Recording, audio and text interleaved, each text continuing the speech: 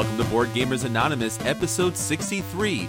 This week's feature, the greatest gimmicks in gaming. Our final round will have the final four, so be sure to vote right now. Plus, our At the Table will have Bora Bora, Rialto, Puerto Rico, Dead of Winter, and Spy Alley. You're listening to a proud member of the Dice Tower Network, dedicated to bringing podcasters together for the greater good of gaming. It's sort of like Voltron, but with better lip syncing. Find out more at DicetowerNetwork.com. Welcome to Board Gamers Anonymous, the podcast about board gamers and the insane fun we have at the table together. This is Chris. This is Daniel. And this is Drew. Welcome to the episode, everyone. We're so glad to have you join us here this week. We are now finally at the final Fab Four in our 2015 Tabletop Madness. Woohoo! Hey, that's mad, man. So thanks for sticking with us. We hope that you've enjoyed this incredible trip through the Board Gamers Anonymous Top 100 Board Game Geeks that we shrunk down all the way down to Final Four. So at the end of the episode, we will be talking about the Final Four games that's not going to be up to us who wins. It's going to be up to you, the listener. So I'll give you more information later on, but you definitely want to check out BoardGamersAnonymous.com so that you can vote for the winner. And then next episode, we'll announce which game out of that Final Four won the entire competition. All right, so with that said, what? Drew? Oh no, Drew's doing it again. Shouted from the tabletops! Sir, you're gonna need to get down from there. What? Drew, what are you doing up there, Drew? What? Hey, I've got some news for you. Bunch of quick little items. I'm not going to go on at length to Gamma. There are a couple of websites that do a really good job of thorough coverage. My favorite bit from the Game Manufacturers Association convention was Asmodee. Their announcement that they're going to have organized play. It seemed like every time there's organized play, it's card games or it's RPGs. But finally, we're going to have organized play, tournaments, and all sorts of stuff with games that all of us love playing. Seven Wonders, Cash and Guns, and Splendor. Yay? Yay, exactly. Well, I'm glad to see Asmodee is taking it up to the next level. I know a lot of fans were really concerned that this was just a pure money-making, give you the game and get out kind of thing. So it's good to see that they're getting more involved with players. WizKids already does this and they do an outstanding job. Fantasy Flight does an okay job, so let's see what Asmodee can do. Seven Wonders is a perfect game for a tournament for organized play. That would be a lot of fun to do a weekly get in on that. They're calling it Asmo Play, which I hope at some point they're going to change. There's just a lot of interesting ways you can pronounce that. I'm not going to say anything here, but they better change that name. You have been warned, sir. ICV2, my favorite hobby industry news site, said that the attendance for the Gamma was up 1,400 people. Exhibitors were up 140 exhibitors. Oddly, the number of stores there was down, and I hope that doesn't reflect the fact that stores are closing. But overall, it was a good time there. There was a greater focus on manufacturers and connecting them up with entrepreneurs and startups. Definitely a good thing for the long-term health of the industry. However, one of their columnists, Scott Thorne, who's a game store owner himself, basically said there was not much new, nothing to knock his socks off as far as games, but he learned a lot about gaming and about the industry. He especially said about the successful launch of the Envoy program, which is something that our friends at Double Exposure have been launching, organizing a demo system for stores and organizing a demo arrangement for stores and for conventions and the like. It got off to a great start with some 40 companies and 50 stores signing up to their Envoy program. So best of luck with Double Exposure and their launch. Catan, Mayfair has a couple announcements about Catan. They're having a 5th edition. to go along with their brand new name, simplified name, they're going to simplify the rules, make it a little easier, explain things a little better. And they're also scheduled a Catan Day, which is more than a day. It's actually a 3-day convention in Nashville. Also, I heard PaizoCon is a thing now in Seattle over Memorial Day.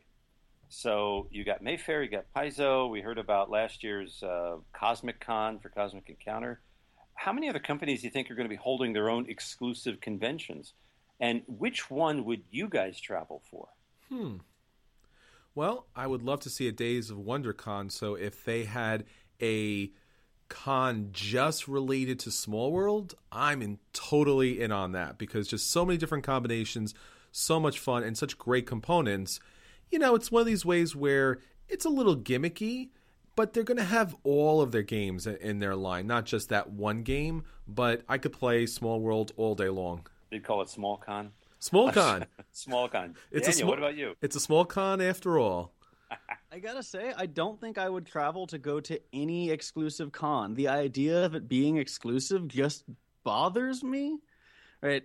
I like the free exchange of gaming ideas, right? I like the idea that we can sit down and play whatever game. There's lots of different games, different designers, and a lot of different ideas being thrown around at the tables. I don't want to feel like, one, that it's just a corporate selling event, right, where they're just there to, pimp out their product to me. And I don't like feeling restricted that I have to play this small set of games because they're the ones throwing the party. I would much rather just get together with a whole bunch of people like we did when we went to Dream Nation and just play games. Whatever games. Whoever made them doesn't matter. They're going to have special promos. You got to go for the promos, man. That just sounds so bad to me, right? That sounds like... But just think of all the cosplay that would go on. Small World cosplay. Small World cosplay would be awesome. Oh, man. Other publishing news, 2 IPs are coming to the tabletop via IDW. I usually think of IDW as comic books distributor. Mm-hmm. In fact, they launched an Orphan Black line of comic books, and they're creating a board game for Orphan Black. Wow. And they're also trying again with The Godfather. They got rights to produce games based on The Godfather. I know there's a stinky game long time ago, a quick cash in on the Godfather name, but they're going to try and develop something on the series of movies. IPs keep marching forward. Currently, when we look at IPs, there was a time when it was just a quick cash grab, but look at Battlestar Galactica, look at Star Trek and X-Wing miniatures. There are so many great games now that are IPs that you really need to investigate. It's worth your time and effort because the game might be great. It's no longer that kind of throwaway game that that trivia game that, your family member bought for you because they heard and thought that you might like it, and then it just sat in your closet because you were the only one who liked it and no one else knew how to play it. But these are really some solid hobby games, so could be great. Yeah, I think Godfather is built for Ameritrash. A great genre for that. Finally, one other bit of news from the Kickstarter front. Fifth Street Games declared bankruptcy. They came out with a lot of smaller games, but they just kept churning them out every couple of months. Their biggest one was Smash Monster Rampage. They also had Ghosts Love Candy. But those games and a number more will no longer be produced. And that's because, from what I read, the company was funding their current productions, their production runs, with money brought in from future projects. So they would launch a Kickstarter, take that money and give it to the game that they were already in development. They just ran out. They couldn't churn enough money. And it just ended up $145,000 gone. Wow. That people pledged that's not coming back. 3,400 backers. That's an odd...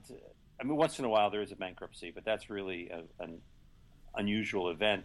Still, you have to wonder if there are other companies that are doing that, are desperately trying to fund current projects by launching Kickstarters. Just something to keep in mind. If there are companies that are putting out too many Kickstarter projects, just wait a little bit to see their track record. Yeah, every time that you back a Kickstarter, it's a bit of a gamble. It's a bit of the fingers crossed. Even sometimes with the best publishers, products do not show up like they should. And most of the time they show up way late. Any Kickstarter that you're going to look at, take a look at the projects that they back and take a look at the number of projects they've created, and Kickstarter will actually give you a complete history of all their projects. Now, once again, don't just look at it briefly. Go take a look at each individual project, and you could see the comments and the updates from that creator, so you can know if they're keeping updates, if people are saying things about their delivery time or their products. You got to get your background before you kickstart anything. Right. That is all the news that we have from the tabletop this week. All right, Drew. Now it's finally done. You need to get down. All right. Daniel, I don't know why you keep bringing him that ladder each and every week. Well, you know, if I didn't bring him the ladder, he'd just try to climb up on his own, and I don't want him to, get hurt or anything. I'd climb up on your shoulders, Daniel. Yeah, okay. Then I don't want to get hurt or anything, so I bring the ladder. And now, our acquisition disorders. Acquisition disorders? That's crazy! All he needs is the base game, nothing else but the base game. The base game and the expansion. See? Nothing else. Just the base game and the expansion and the promos. The base game, the expansion, and the promos, and of course, the upgraded components. Why wouldn't you have the upgraded components? So the base game, the expansion, the promos, and the upgraded components. See? That's not too much, but maybe, I don't know, maybe you might need the explanation. Now on to our acquisition disorders. Drew, why don't you take it away? Hey. I'm coming to realize that I love reprints and reiterations of out-of-print games. And one that I read about last week was Mexica. Never heard of it before, but when I heard that this French publisher, Super Meeple, is putting it out this year, that company was created just to reprint forgotten games. It's by Michael Kiesling and Wolfgang Kramer from 2002, their strategy game. It's an area control game. Yay! I love those. Where you're building a city, very much like Mexico City, on an island surrounded by water. Sounds like a great, simple premise. And Yellow is going to be handling the English production of it in the United States. I'm looking forward to it. And another area control game I want to grab. Excellent. How about you, Daniel? So for me, I recently went down to Kickstarter and backed Blood Rage. Chris really insisted I say that in that exact, that voice. What voice? So I went, Blood Rage. He's really enjoying this. Anyway, I went down and I backed Blood Rage. It was a bit of a heavy decision for me because it's a Kickstarter. It's one of my first Kickstarters other than Between Two Cities. And Between Two Cities I had at least gotten to play a demo version of. But watching the gameplay videos, looking at the reviews, and looking at the unbelievably gorgeous sculpts for these minis that they've made, and as they just blew past every single stretch goal to the point that they're going to have all these wonderful, gigantic miniatures, I just had to jump in. So I jumped in, I funded it, I bought the expansion, a 5th-player expansion. That was an optional purchase, and it funded by a long margin. And so now I'm in that awkward period between having decided to give my money for something and then waiting to get it. And it's a difficult experience, You're like, oh, well, cool, I've bought this thing. And then I will get it in half a year. Assuming things go well, I will get it in half a year. It will go well. And if it doesn't go well, what will happen? I will have to Blood Rage. I I didn't even do it that time. Anyway, yeah, but it's a beautiful game. It's very exciting. And if you've missed it, at least at the time of this recording, there is a late pledge option available on Cool Mini or Not's website. You can also get through it by going through the Blood Rage page on Kickstarter. So you might still be able to jump in and back this game even if you missed the Kickstarter period, which I would suggest doing. All indications are that this is going to be an excellent game. Well, that sounds great. It's good to see that there's actual Kickstarters that are doing well. All right, well, the game that really's got my acquisition disorder going is a reprint of Tigris and Euphrates. This is a Fantasy Flight reprint. Now, it's not going to have the really cool wood pieces to it, but it's going to have plastic, which is okay and is very Fantasy Flight.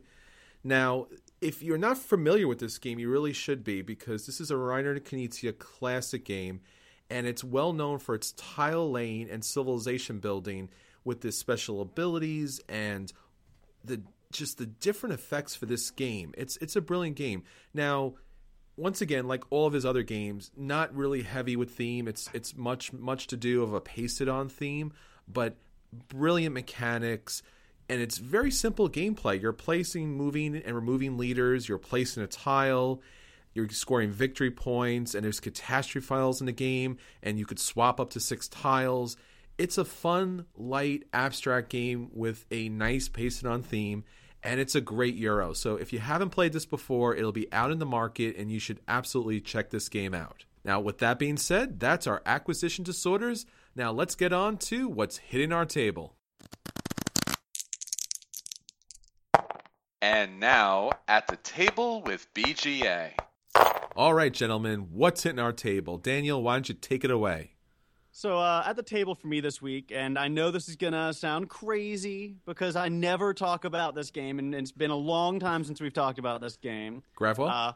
But, well, no, it wasn't Gravwell. But I pulled out Dead of Winter. I know it's an obscure little game that I'm sure you've never heard of, right? It's not a really well-known game. It's put out by a smaller public. Okay, yeah, no. We're going to talk about this game, at the end of the podcast today, actually, because it's one of our Fab Final Four, Fee, Fi, Fo, Fum. The Revenge. F's. The Revenge. Revengeance Part 2. We don't use the word. We don't use the word final. It's copyrighted. Final? Final. The word final. Yes. So we got to play through Dead of Winter, and every time you play through a game, you see some different things about it. And we had a lot of fun. Chris, you were playing with me, and Anthony was playing with me, and I think we had a pretty good time. I did learn that it doesn't handle as well with small numbers, I think, as it would with larger numbers. We played with 3. That's about as low as you can get the game before you have to play essentially a different game when you play the 2-person variant. But it was still a lot of fun. And, you see every time I open that game, every time I look at the components or watch a play video or play it myself, you're reminded of how innovative it is and how much there is in it that's really remarkable. And, I look forward to seeing how the Crossroads system develops in the future this week. This is an obvious question. A buy? Yes, it is a buy, bought, would replace if destroyed in fire sort of game. You would hoard it if there was a zombie apocalypse and not share the wood? My secret mission would be to buy the only copy of Dead of Winter at a store if there were only one, which is in fact exactly what happened when we went to Dream Nation. Daniel, we're so cold. If only there was something to burn. How about that guy? He doesn't seem too important. Well, I don't think you can get a higher, endorsement than, hey, I'm not going to burn my game. Let's burn that human being to death to save my game. Oh, it's pure Dead of Winter, man. Pure Dead of Winter. Yeah, there is some challenges with that 3-player version. I know that some people say 3, 4 kind of work, but I got to say, if it's 4 is kind of tilting on the edge, it really should be 5 players for that game because a lot of those cards don't scale well, and not having the number of people, it makes it a little bit more of a challenge, and not in a good way. It just kind of like, hey, here's this crisis, and the 3 of you could never accomplish no matter what. Bad stuff. And a lot of that stuff was happening over and over again. So it's a little bit of a problem with the game. But just like any game that's cooperative, and especially a game that has a trader mechanic, it really needs to have the max number of players. Definitely benefits from that, especially because of that trader mechanic, you get that ambiguity in there. And as you're saying, the missions don't scale. It's, all right, you need to get 6 of these things. I mean, I'm trying to make a scale when you have the lower food requirements for individuals, but it ultimately ends up not providing the kind of scaling you'd need. Yeah, of course, an in-depth analysis of this game is Yeah, and the crisis they're really hard to complete, and then the crossroad cards, a lot of times those are based upon having people available or out in play or in the game, and if you only have 3 people, you don't have a lot of people out. So yeah, okay. How about you, Drew? Well, I wish I could have contributed something to your discussion, but I have not heard of that game. I really don't know what you're talking about. But the game I played was a very obscure little 1992 game called Spy Alley that some friends of mine brought to the table. It was reprinted in '99 by Spy Alley Partners. William Stephenson designed it. It's a great 6-player roll and move game where the emphasis is on deduction to guess others' identities. It feels a little like Clue. But the clues in this game aren't cards. They're items that spies normally use. There's 6 nationalities. Each person is secretly a particular nationality. You're trying to guess what country the other players are from. Cool. You're collecting 5 items. There are actually 30 items available. The goal is to collect all 5 items of your nationality, get back to the embassy where you're safe, and say, yeah. But you're also guessing other people's nationalities. So if you're collecting all of your nationalities' items, they're going to pick it out right away, guess you, and you're out of the game, and they collect all your items. So you have to be collecting other nationalities' items too. A deduction game. It's elimination, but that's part of the fun. The game really moved right along, and it was exciting because you name, J'accuse, and I was wrong. I was knocked out. I had to turn over my items to the spy I accused. The game moved along pretty quickly. It's one of those elimination games where you don't feel real bad because you're hanging around the table to see how other people make out. I wish there was a way you could prevent elimination because it's fun to play, but it's also fun to watch. The rolling of the die slowed the game down, but it still clipped along at 45 minutes average. It was selected by Mensa, I found this out. Wow. It's a fun game. There's even a Spy Alley Jr.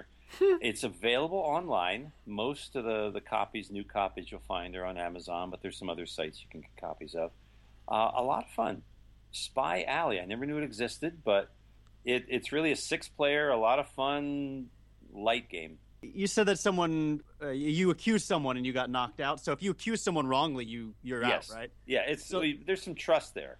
So there's a little bit of bait and switch going on, right? Where you could just not go for your stuff at all, go for somebody else's stuff, and have everyone try to accuse you for being French or Canadian. Exactly. And have them kill themselves essentially while you're going, aha, no one expected that I was from the Spanish Inquisition. That's it. One expects them. That's it. It's a lot of fun. Well, it's true. No one does expect them, Daniel. It is always a surprise. Always. Now, I got to play a bunch of really great games this past week. First off, I got to play a classic game that I actually own as part of my collection. I was able to pick it up at Barnes & Noble at 50% off, so that Red Dot deal was awesome. It was Puerto Rico.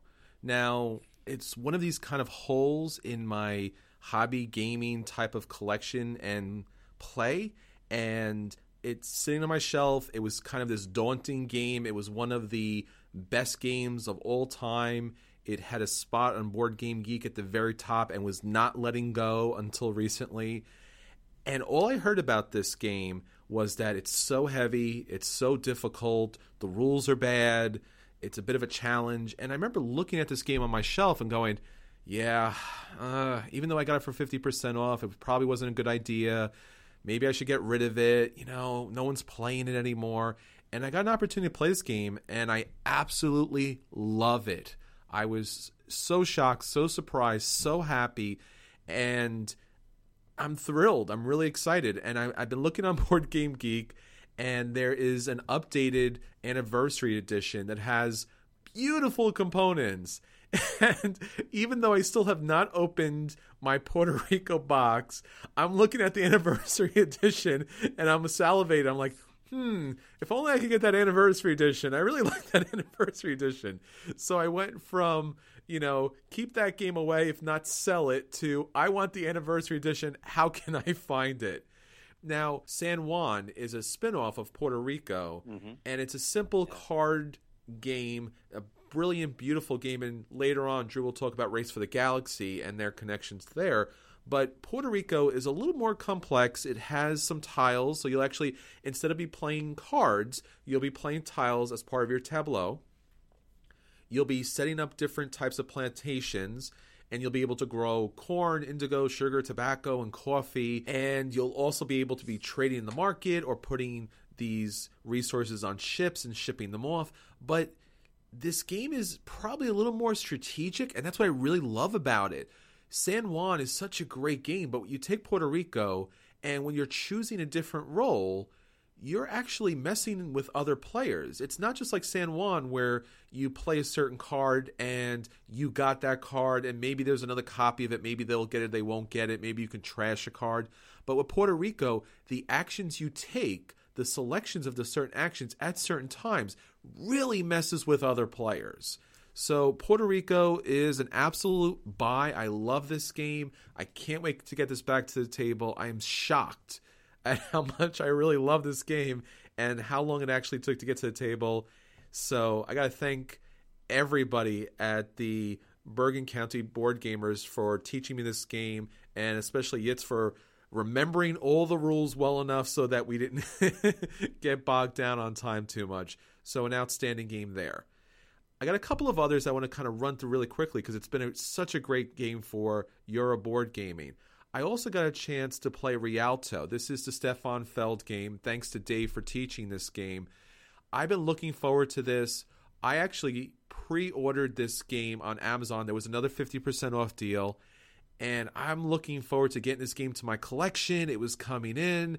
And Dave was like, what do you want to play? And I'm like, let's play Rialto because I haven't got a chance to play this yet. It's a light game from the Stefan Feld collection. Once again, the theme is completely pasted on. You can smell the paste when you play this game.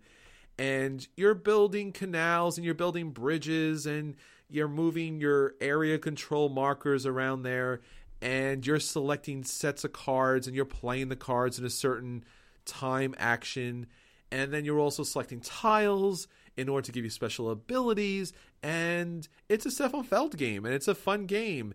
And it has literally the worst score tracker I've ever seen in a board game. It was completely agreed by everyone at the table that this dark blue, misty looking score track that has these little lantern lights, that means that you need to put your little disc right in the middle of these two lantern lights. It was, my God, the entire game we were just struggling with the score track. It was crazy. Now, let me say, Drew, have you played this game before? No, but you just gave me this great idea. Like, we got to do a Hall of Shame for scoring tracks. Oh my God! I could name a few others. This was brutal.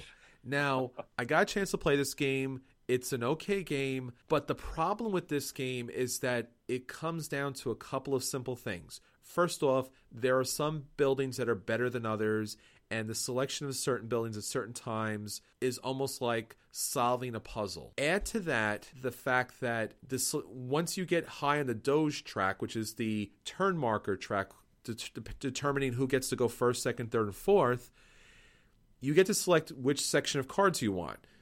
So the tile mechanic is very mechanical. It's very mathematical as far as you take this and you take this and you take this, and then you have a good machine. And there's no better machine than that, I would argue. And the selection of cards, there's always seems to be a better selection of cards.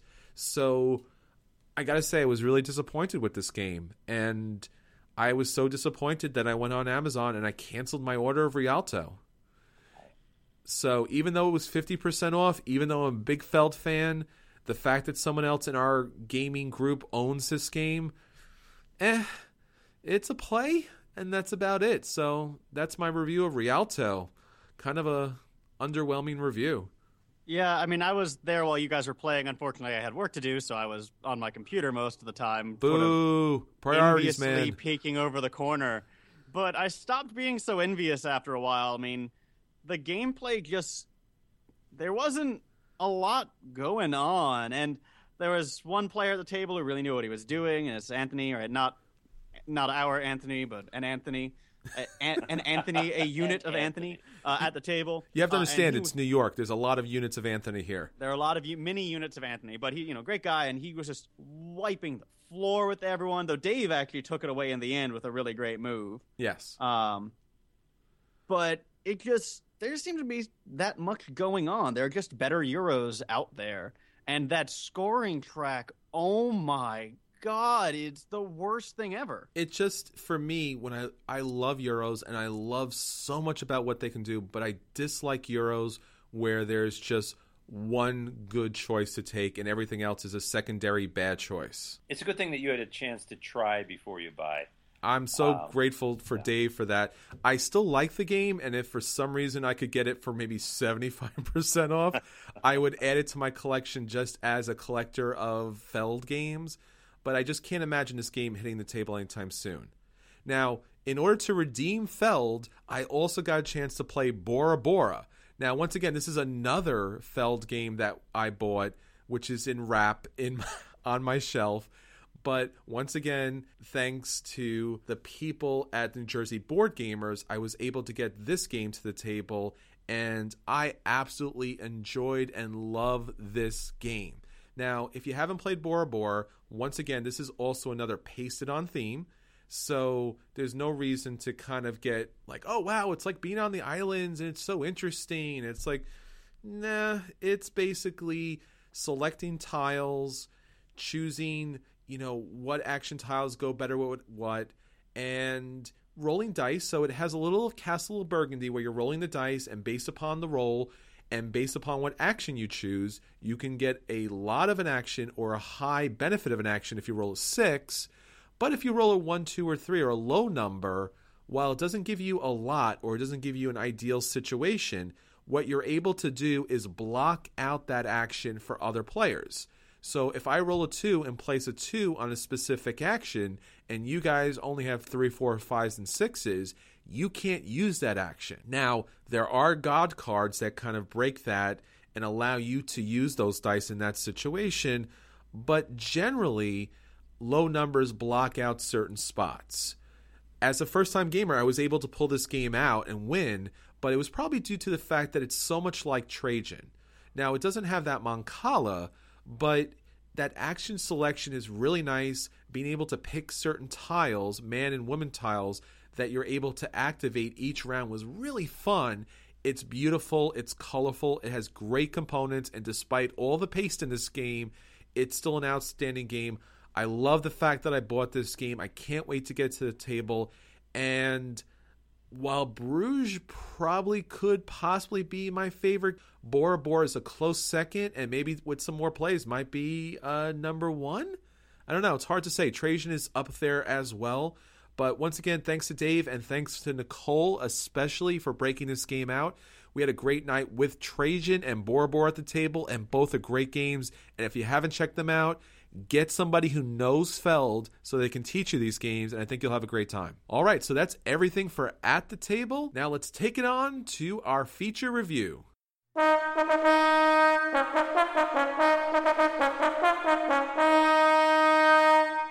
So our feature this week is the best gimmicks in games. Now, you've probably seen this as either walk around a convention or you're walking around your favorite game store and you look over and you see a table that's not just playing a board game, but has something awesome and shiny and big and dynamic and fun. And it draws you to the table, it draws you to sit down and just watch the game play. And maybe it's the reason you picked up that game because it has that really cool blank. And it just adds something really thematic to the gameplay. So oftentimes when we're talking about Ameri-themed games, we're talking about games that have that special component, that special miniature, that special unique thing that game is known for. So this week, we're going to talk about our favorite gimmicks in board games. Now, we're going to exclude your general, the game has dice, the game has miniatures, because, a lot of games have those things. We're going to talk about really unique things about games that really stick out to you. Now, for me, one of the unique things and one of the kind of gimmicky kind of things about games that I really love to see is unique type of money. So, starting off, I'm going to talk about Abyss. Now, I've already talked again and again about how beautiful Abyss's artwork is. But one of the things that we haven't talked about is their money. And in Abyss, since it's an underwater kingdom, their money is pearls. So with this game, you get these little white pearls, and you get these really unique kind of coral cups. So in the game, when you're selling and buying things, when you're buying things in this game, you're going to be using pearls as the currency. They're a nice quality little pearl and this really dark cup, and it really adds so much to the game. So for me, starting off, Abyss's Pearls and Cups, so thematic, so great part of this game, and it really wants you to make you play this game again and again. Another great gimmick is Dungeon Fighters Dice Play. Now, if you haven't played dice in Dungeon Fighters, you never have played with dice. Now, the unique mechanic here is Dungeon Fighter has you fighting monsters by throwing dice in unique ways based upon the weapons that you're using. So when you get a card, it might say, flick the dice off the top of your head or under your legs or with your eyes closed. And when you shoot the dice, you're trying to shoot these dice towards a big target with these little kind of gaps in between. If you hit the right spot on this big target, then you'll score a hit and be able to take out the monster. Now, here's the fun part. Based upon your character and based upon the weapons that are in play, a lot of these mechanics get mashed together. So you might have to take the die, shoot it off someone's hand, under their legs, with your eyes closed to hit the target. Now, this is where things get really, really crazy. So if you've ever seen this game in play, it's pure chaos, but it's also pure fun. So that's Dungeon Fighter, the dice play part of it. Now, another great gimmicky mechanic has to be Seven Wonders. Now, we all know about the card drafting part of it, but if you've ever played Seven Wonders, you've played with these lavish boards that show off these great artwork. These boards are not essential to play because you get an idea of what you need to do here, but you'll be sticking cards underneath to build this wonder. So it has a thematic element to the game. Now, beyond that, it also has the little element on top. So it's not just a card drafting game, but those boards, those beautiful wonder boards, which are two-sided and have an A and B side so you can have a little bit different gameplay, are so thematic for the game, and it's a beautiful feature. Now, another part to Seven Wonders is its newest expansion, Babel. Now, Babel has this middle board where you'll be placing these Babel tiles to create the Tower of Babel. Now, on each tile, it has a special ability that'll affect everyone in play. Now, as the game goes on, other people can put pieces of this Babel Tower covering over previous pieces, which will then negate that effect. So throughout the game, effects are coming into play and going out of play, and you're building an actual Tower of Babel. A little tiny one, but you're building a Tower of Babel, and that's really fun and really thematic and a little gimmicky, but still outstanding fun. Now, another mechanic, another gimmicky type of the game would have to be Hanabi. Now, Hanabi has just a basic set of cards, but they play with them very differently. Now, if you've ever walked by a game of Hanabi, you might kind of tilt your head a little bit because the cards, at least the face of the cards, the really important material, the important information, is not being shown to the player. They're being shown to everyone else at the table. That's really fun. It's really interesting. It's damn obvious, but wow, what a great idea. Another great gimmicky game, another beautiful component game has to be Days of Wonder Colosseum. The ability to expand your Colosseum with these little pieces, the dice are really nice, but building your Colosseum piece by piece to expand upon it, to build an Emperor's Box, to build portions and expansions to the stadium is so thematic. It's so fun. When you walk past, you know that a game of Colosseum is going on. Beautiful components, a little bit gimmicky, but a lot of fun, and it's a real mechanic because expanding the Colosseum allows more senators and even the emperor to enter and find a place. I also want to talk about Rampage, or what's currently known as the Terra and Meeple City. Now, you can talk about the monsters that are these nice chunky wood pieces. You can even talk about the cars that you're able to throw in this game or how you're able to blow from the top of one of these monsters. But what I really want to talk about and what really draws everyone's interest is these buildings that are built upon meeples. So you'll put 4 meeples down, you'll put a section of building, you'll put 4 meeples down, you'll put a section of building, and then eventually you have these grand buildings that are based upon the little meeple structures. What an interesting and beautiful idea for being able to score points and to have certain people in these buildings without needing to have walls because you have meeples holding up the different floors. So that is Rampage, or now it's called Terra Meeple City, the Meeple buildings. What a great job. Daniel, what about you? What do you got? A couple of things jump out to me. And one of the first things that jumps out to me when I pick up a game is what I'm picking up. What is the game packaged in? You know what game I never had to wonder what it was about? Love Letter. Because the second you pick it up, you're like, oh, this is a velvet pouch with golden embroidery on it. It just fits what the game is about, right? It seems like the pouch in which you secret away your love letter for the princess, right? Likewise, you've got the dungeon roll box. It's a little treasure chest, and you open it up, and oh, this is awesome, right? And there's something nice about that because right from the get-go, the game is saying, here's what I am, right? Everything about me is built to be that way, right? That just shows that they thought so much about the way they wanted the game to work, the way they wanted the game to feel, that they even went back to reconsider how they're going to package it. So that's a huge win for me. Anytime the packaging captures theme, as opposed to just being a pretty picture, that's going to be a big win for me. Another thing that I really like is, a lot of games have secret information, and a pretty standard way of dealing with that are these little screens, right? These little cardboard screens. And again, most of the time, these cardboard screens are just pretty pictures. And they're usually thematic-ish, but they're mostly just pretty pictures. A game that goes above and beyond in that regard, though, is Diamonds, because they have a vault, right? And that's right. Yes, the diamonds do go in a vault.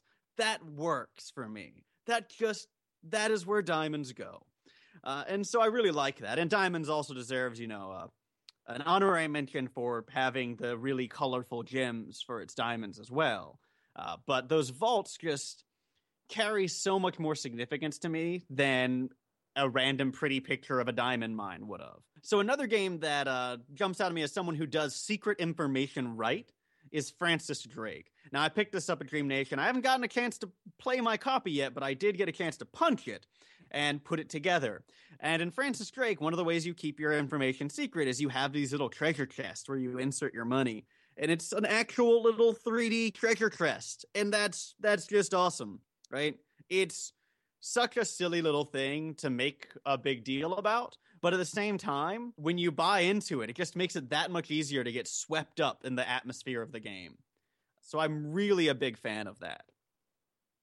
Because it's oftentimes the little touches on the necessary elements of the games, that little thing that shows they thought about it a little bit extra, that really brings you in, Another place that I really like to look is to resource pieces. And the one that jumps out as sort of a hero here is the special edition of Euphoria. And you could just say the Stonemaier games treasure chest more generally, right? But where gold feels like metal, right? It's made of metal. Where the stone feels like stone, the brick feels like brick. Having that touch to it, and not just, oh, here's a yellow cube.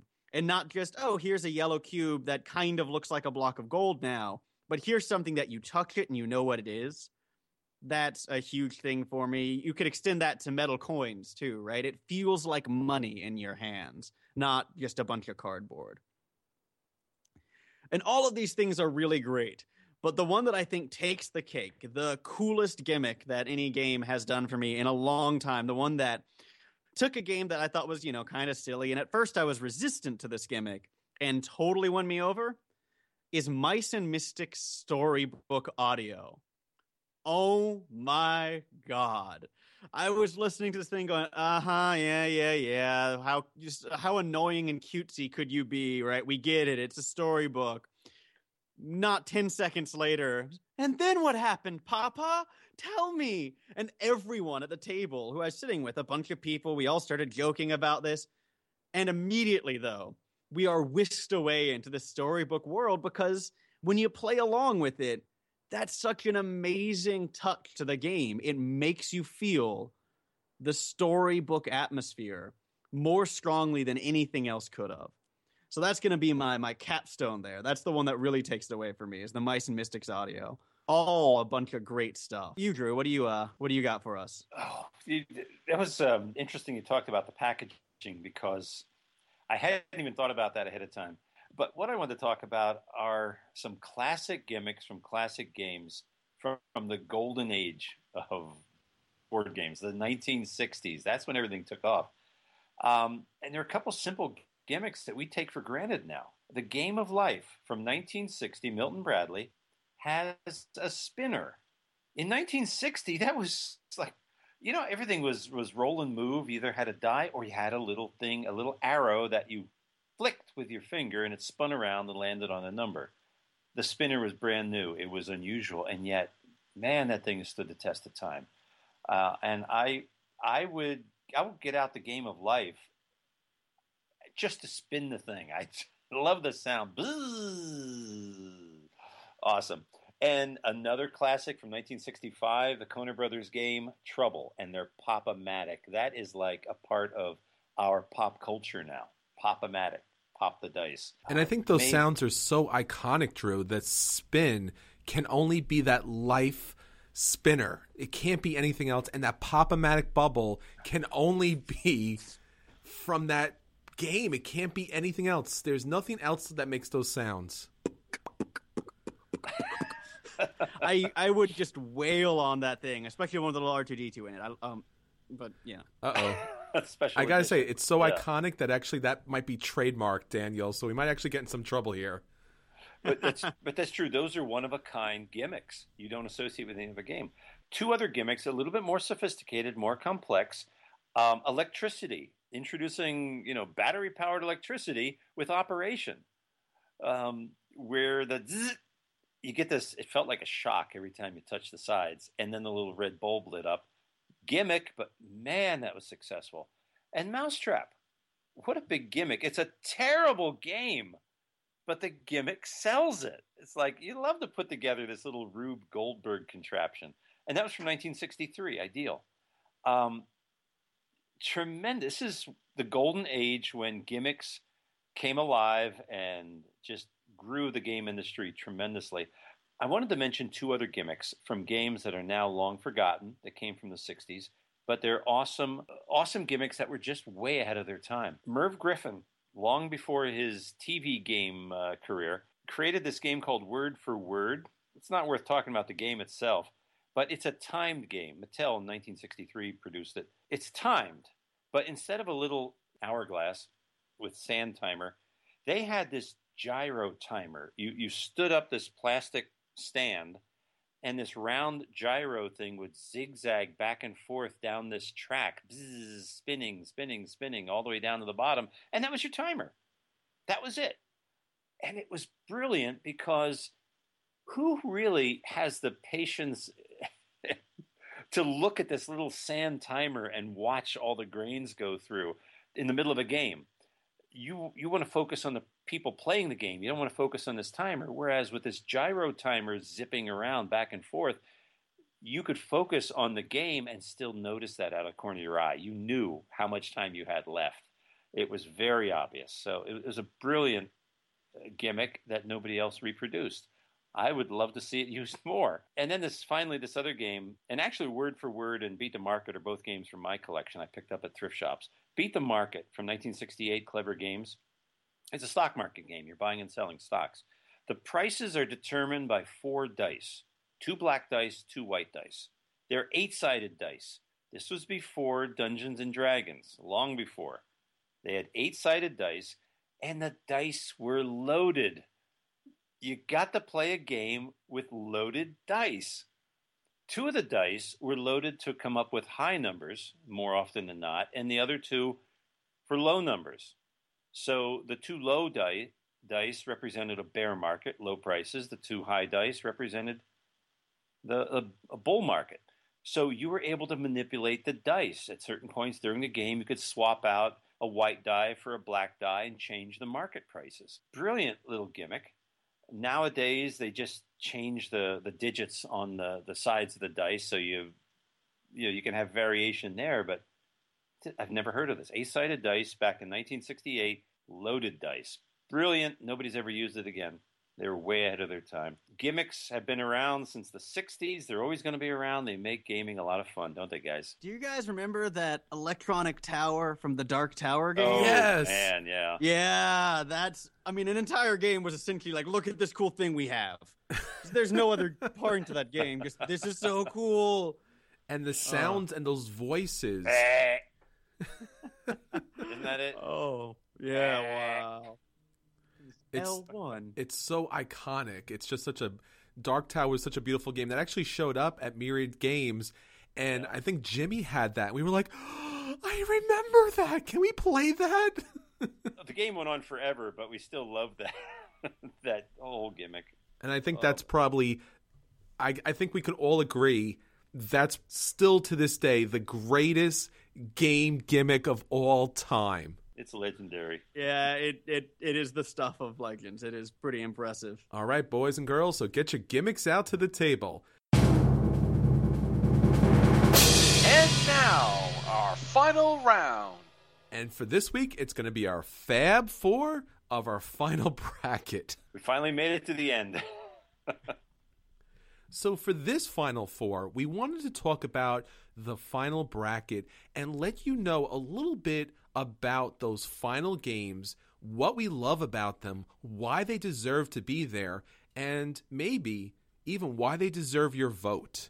Now, these Final Four games are all outstanding games and all deserve to be the best game for the 2015 Tabletop Madness. Each one of us is going to be speaking to the game, and Daniel's going to do double duty this week. Daniel, why don't you start off for the 2015 Tabletop Madness? What bracket do you have for us? So first, I'm going to start with our Americlash bracket.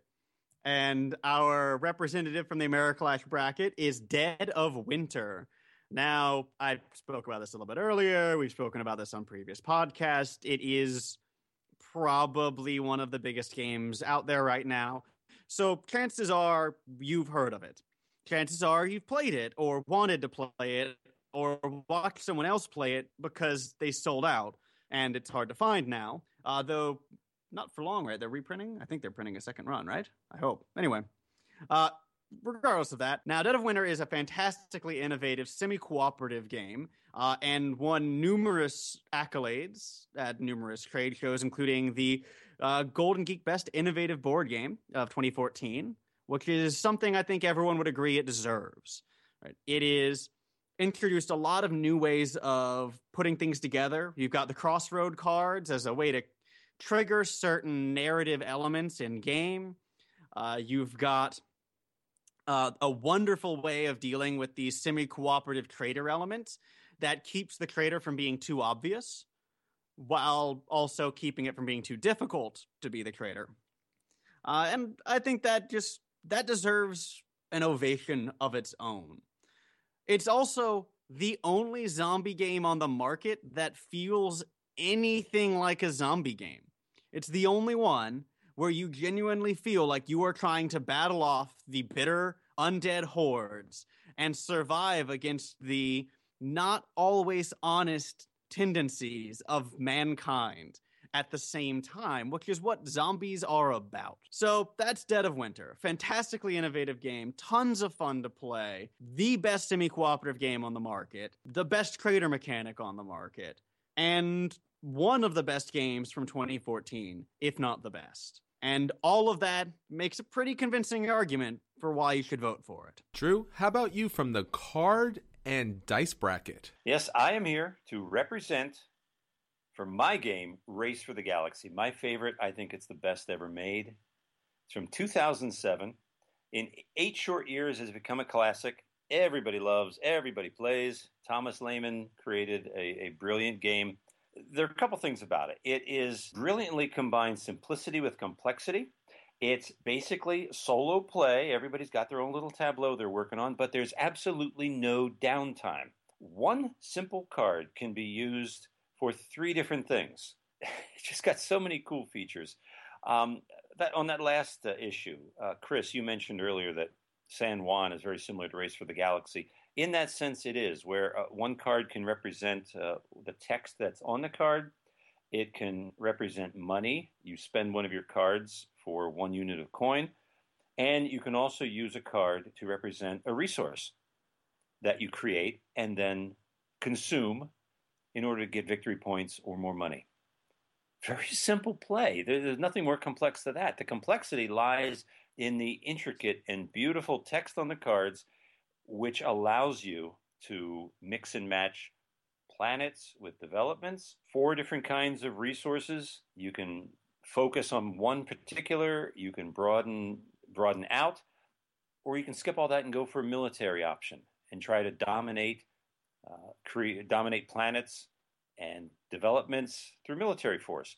There are a lot of different ways to win in this game, a lot of different angles to pursue. And you can pursue your strategy confident that no one is going to stomp on you, no one's going to ruin your little tableau. But it's still a race because you've got to get to those 12 developments and planets, or you have to reach a certain number of victory points. And you can end the game fairly quickly by trying to collect as many victory points until they're all gone, or you can race to build your 12 cards in the tableau, or some combination. It allows for so many different styles of play. Let me give you an example about the downtime factor. It's one of the few games where when the other person plays a particular action, you get to play too. Just like San Juan. There's a bonus for choosing a particular action, but everybody gets to do the same action. And you can, in a particular turn, you can take quite a few actions if everybody chooses a different action. So some games you can get a lot accomplished in a short time. And I mentioned Roll for the Galaxy. It allows for different reiterations. It allows for expansions that really blend well. Some of the expansions to Race for the Galaxy give you goals to work toward, extra victory points that you can gain and you can lose. You've got to hold on to them. So it allows more interaction than these expansions. Make Race for the Galaxy a more interactive game, if that's what you want. It has that ability. To me, it's a very simple game with a lot of possibilities, much like Risk. It feels that kind of game to me, that you can do a lot with this game. And it's going to be an evergreen. It's going to be around forever because it is the #1 game. Race for the Galaxy. Ladies, gentlemen, let me introduce you to the greatness that is Caverna, the Cave Farmers. This is the Uwe Rosenberg new classic game that has rocketed up the Board Game Geek's top 100 games of all time. Its base gameplay is very similar to Agricola. You will be building farms in order to feed your people and score victory points. Now, unlike most Euro games, Caverna is thematic. Now, that's a thing that you don't often hear about Euro games. You will actually be able to plow the land, to plant, and to reap the wheat and the vegetables in order to produce food for your family, to be able to score victory points, to be able to mine. And when you mine in this cavern, not only will you be creating new spaces for your dwarves to live in, but you'll also be able to produce stone. It makes sense. It's thematic. You'll be able to dig and mine for ore. You'll be able to gain rubies like any great miner would do. You'll also be able to keep livestock. So there'll be dogs, and the dogs will be able to manage the sheep. And you'll get donkeys that could be in the caves. There's also all types of animals, and there's all types of rooms that you can have in your cave. Now, that's just a start, because this is a worker placement game by Uwe Rosenberg, and it's brilliant, and the pieces and the components are amazing. It has all the Meeples to it. It also plays 1 to 7 players. Imagine a beautiful Euro game that can play as a 1-player game or can accept 7 players. Now, the game is intense and long, and by picking the room tiles, you'll be able to build a tableau of special abilities that'll benefit you throughout the game. Now, let's talk about the game itself. As the game goes on, you'll choose, as a worker placement game, you will choose certain actions, and those actions will be able to snowball throughout the game as you build your tableau, as you give birth to new dwarves that will be able to help you farm, help you mine, and also help you quest. This game has questing, so you can get your dwarves weapons in order to go off and questing and bring back rare resources throughout the game. So no longer will you be stuck to only those couple spots. By questing out in the wilderness, you'll be able to bring back rare resources and take special actions that you couldn't normally take. It takes everything that you love from Agricola, and yet it doesn't have that strangle element to it that people tend to hate and keeps gamers away from the game. It's a beautiful game, outstanding components, a lot of fun. It's the quintessential Euro. You must vote for Caverna, the Cave Farmers. Yeah, it's a pretty good game. You know, it doesn't really seem fair to me that I get the 2 best games on the list, and you guys get stuck. Man. Get stuck with those games. I mean, come on. Dead of Winter, excellent game. And the next one that I get to talk about again, because my voice is so lovely, is Mice and Mystics, which is also a fantastic game. Gimmick. It's got a gimmick. It does have a gimmick, and it's an amazing gimmick. It's a fantastic gimmick. I do suggest you buy the audio. I know it's a few extra bucks, but it really does bring in the experience for what would be an awesome game even without it, but it's nice to have that touch. Mice and Mystics has beautiful components. The miniatures are awesome. Right, it's got a lot of variability in gameplay. You can put together different skill sets. You can put together different equipment sets, right? You can travel through the adventures with your friends, and it creates a natural campaign element. So Drew over there with his love of legacy games should be wanting to step in about now and admit the superiority of Mice and Mystics, or Dead of Winter, whichever you'd like. The real way you have to go here, though, is anything made by Plaid Hat Games. You vote Plaid Hat, and it'll end up okay for you. And how much are they paying you for that now? Nothing, but if they'd like to send me some free board games, I would gladly accept the retroactive bribery. Especially if there are any of the excellent expansions to Mice and Mystics that mean you can play this game forever and you won't get bored. And you'll never get out of that dungeon. You'll be stuck there forever. Well, who wants to, though, really? Who really wants the game to end? So that's Mice and Mystics, and that's our 4 final fab, 4 fantastically fun, 4 folk fans free time. And that's the final time you'll ever hear that. Yeah, sorry. So now that you heard us talk about the final 4 games, we want you to go to BoardGamersAnonymous.com, where you'll find a poll in which you can vote for your favorite game out of these final 4. Remember, we got the Euro bracket, we have the Ameritheme or Americlash bracket, we have the Dice and Card bracket, and we have the Gateway bracket. So 4 outstanding brackets. Choose the best game, get your friends to vote, and then next episode we'll come back and let you know which game won the Board Gamers Anonymous 2015 Tabletop Madness. Legally distinct. RTFG rocks. RTFG. They couldn't hear Plaid you because Hat. they were hanging out in the cave, Drew. We're all cave farmers. You know how it goes. Anything by Plaid Hat, man. Just everyone needs a plaid hat. I don't know. That seems like a weird fashion accessory, actually. But, teach their own. RFDG. Give it some RESPECT. Tell me what it means to me. All right, so that's the end of this episode. Be sure to check us out on iTunes and give us some reviews. Check us out on Facebook, Twitter, BoardGamersAnonymous.com, our guild on Board Game Geek. And until next time, this is Chris. This is Daniel. And this is Drew. And as gimmicky as it may seem after 63 episodes, we will always save you a seat at the table.